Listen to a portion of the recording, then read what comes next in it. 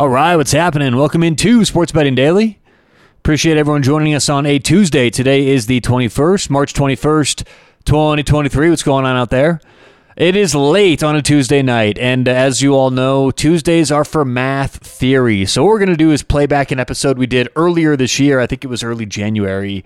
The law of large numbers. I think this is really important in sports betting, in understanding math, and understanding really what it means to have data that is important and that truly means something in front of you. So we'll talk about the law of large numbers. I think it's actually a really interesting show that's going to be beneficial for everyone out there. So we'll do that today. Appreciate everyone listening. Stay tuned later on this week. We're going to have picks, some good shows coming up, and we'll talk to everybody then. But for now, we'll play back the law of large numbers. Hope you enjoy. All right, let's get to it. The law of large numbers. Let's just start off by defining what the law of large numbers is. It essentially means that the more something happens, or as a sample size grows, the set of data we're dealing with will get closer and closer to the expected value or to expectation. This applies for an entire game of sports betting compared to one game, right? This applies to one roll of the dice or one spin of the roulette wheel compared to an entire year. Okay, the law of large numbers means the more we have something, the closer, the larger the set and the more sample size we have, the closer it's going to get to whatever we expected it to be in the first place. Now, one sample in any given data set will seemingly produce random results. That's kind of the paradoxical thing about the law of large numbers, because you have one football game, one spin of the roulette wheel, one hand in blackjack, and it seems like these results are random. But many of these samples produce an expected outcome. So if this is true, and we assume this to be the case, how can we bet sports? If each game independently is seemingly random, how can we guarantee long-term, professionals at least, to make money? And it comes back to this very law. The more I bet, the more I'll win as a pro because I have the edge. I'll be slight. I have the edge every single bet I make. Every bet's plus EV. So individually, it doesn't matter whether you're a novice or an experienced professional bettor. Everyone's going to go through ups and downs. It's about those 5 games out of every 100 that separate the two. And the difference, I have plus EV and the average sports bettor does not. So this comes back to the law of large numbers. That's how you guarantee results. That's how sports books guarantee results, right? Minus 110 is a very powerful thing.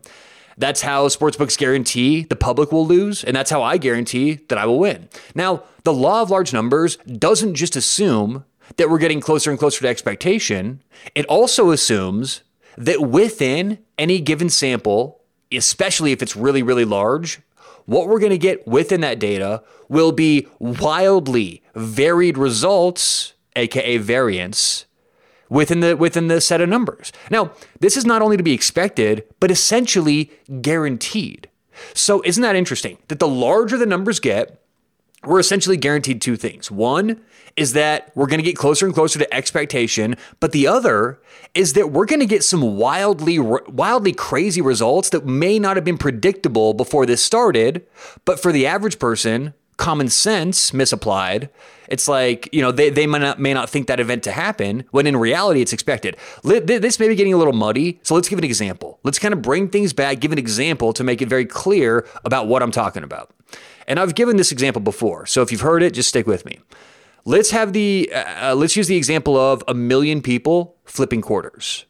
Okay, this is a very easy example because there's not many people who would argue that a coin flip is not 50-50. So we know what the probability is here, okay? So this is a very simple example. So if there's 1 million people, we know 50-50 says if 1 million people flip a quarter, theoretically, 500,000 are going to flip heads and 500,000 are going to flip tails. That should be assumed for everyone else. You don't have to have a math degree to do that math, right? But what the law of large numbers says is that if you have a room of these million people, a mathematician knows that there's one person in this group, at least one person, who's going to end up flipping heads 20 times in a row. Now think about that. That is the odds of flipping 20 times in a row is so small. If you want to calculate that for yourself, just do 0.5, 50%, times 0.5, times 0.5, times 0.5. Just do that 20 times in a row. 0.5 times 0.5, 20 times in a row. That's the probability. I'm not going to do it right now. It's a tiny, tiny number. But even as tiny as that number may get, even if we have 2 million people or 10 million people, that's going to be a minuscule number. But for a mathematician, it's essentially guaranteed, no matter how small the number, that it's going to happen. You see what I'm saying? Someone in these million people is going to flip 20 heads in a row, right? Because we start with 1 million, and then I say, all right, all million, I get on the microphone, right? And say, all right, all million people flip your coin. And 500,000 get heads, 500,000 get tails. And then I say, okay, if you flipped heads, stay in the room. If you flip tails, you're out of the experiment, leave. And we keep doing this. So there's going to be 250,000 and 125,000 and 63,000 and 31,000, 15,000, all the way down to when there's one person left. Now, if we take a microphone, that same mic, and walk up to that person and interview them and say, hey, you just flipped 20 heads in a row. How come? They may say it's because they're wearing their lucky socks, or it's because they did their morning routine that day, or they're always lucky, or it's their daughter's birthday, whatever, right? They may have all this reasons why it may happen. When in reality, we expected that to happen no matter what. It was going to be one person out there. So this could be applied to sports betting as well. The Super Contest every year, the Westgate, the Circa Super Contest, the winner every year of the NFL picking against the spread is going to go like 63 to 67%.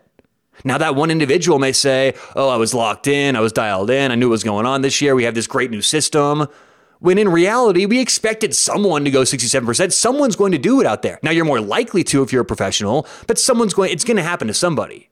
So the law of large numbers says all these wild things, like someone flipping 20 heads in a row, will happen the larger the data set is. If we only have 5 people, yeah, you're not going to get that wild of results flipping quarters. But the larger the number, the crazier the results are going to be. We can expect that. At the same time, we can also expect it's going to become closer and closer to average, aka 50-50.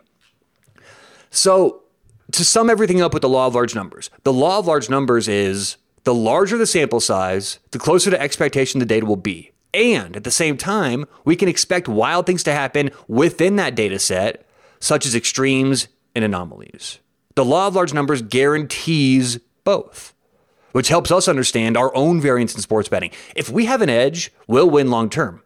If we don't have an edge, we'll lose long term. Both plus EV and negative EV bettors will experience great spells of wins, losses, but in the end, plus EV bettors will win, negative EV bettors will lose. So don't confuse this, the law of large numbers, with the law of averages. And by the way, everything we're talking about today is under the umbrella of probability theory. I love this stuff. I've studied this stuff. This is exactly what you need to have an understanding of if you're going to do stuff like, buy the stock market or bet sports. You have to have an understanding of probability statistics. So the law of large numbers we just talked about is different than the law of averages. The law of averages is the assumption that over time, with the greater sample size, outcomes will occur at a frequency similar to the games of probability. So again, I know that could be a little muddy. What the law of large numbers says, again, rewinding a little bit, is that the more data we have, the closer it's going to come to whatever we expected before we ran the experiment. The law of averages is essentially saying that the average person out there misapplies common sense and thinks something will happen when in reality it won't. Another way of saying this is the gambler's fallacy. I think a lot of us out there have heard of the gambler's fallacy, right? It's kind of the same thing. The law of averages, the gambler's fallacy are essentially one and the same. Gambler's fallacy is where the gambler believes that a particular outcome is more likely because it has not happened recently, or conversely, that because a particular outcome has recently occurred, that it's less likely to reoccur in the immediate future. We can think of roulette for this example. If there have been 20 reds in a row, a lot of people misapply the law of averages and say, hey, let's bet black. Why? Black is due. It's been 20 reds in a row, right? The reason they do that is because black hasn't come up in a while. They think it must come up soon because it has to eventually. This is misapplying logic, right? This is the gambler's fallacy. It's no more likely on the 21st spin to be black than it was the 20 before. And the law of large numbers, to kind of combine the two, says if you have a large enough data set with a roulette wheel spinning all day, every day, that's a pretty big data set, you're going to get 20 reds in a row a lot. And not only is that wild and crazy, that should be expected. That's what the law of large numbers says, is the more spins we have, the more crazy things like 20 reds in a row you're going to get. The same thing happens with numbers. How often do you go up to a roulette table and it's hit like red 23, 3 times in a row, right? You see this sometimes. And most people go, there's no way it's going 4 in a row, right? The law of averages says there is no difference. There is no difference in that spin to the other spins. Now, to bring this to sports betting, if we've lost 10 games in a row, or a team we're betting on or against has lost 10 games in a row, you or the team you're betting on are no more likely to win game 11 than you were games 1 through 10. Just because you or the team you're betting on has lost 10 in a row, it does nothing to the odds or probability for game 11. This is the gambler's fallacy. This is the law of averages. This is what this all means. And this is the same thing with winning. If you've won 20 games in a row, you're no more or less likely to lose game 21 because of the previous 20.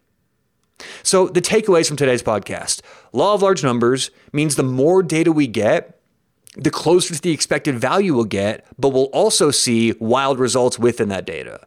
The law of averages says when common sense is misapplied and people think they're getting the better or worst of it, in reality, neither is happening. The individual believes this to be happening, but it's all in the mind of that person. So that's the law of large numbers, the law of averages. And I just thought it was kind of interesting to go into those two and explain and kind of introduce to a lot of people out there what it means, because there is so much misapplication of these things, whether you're conscientiously doing it, right? Whether you're actually thinking about the odds, the averages, probability, statistics, or like I'd say maybe 80% of people are sort of doing this subconsciously in the back of your head. But whether you're doing it subconsciously or consciously, it's very important for everyone to understand what these two things mean. Appreciate everyone listening. Good luck whatever you have going on today or tonight. We'll talk to you tomorrow right here on Sports Betting Daily.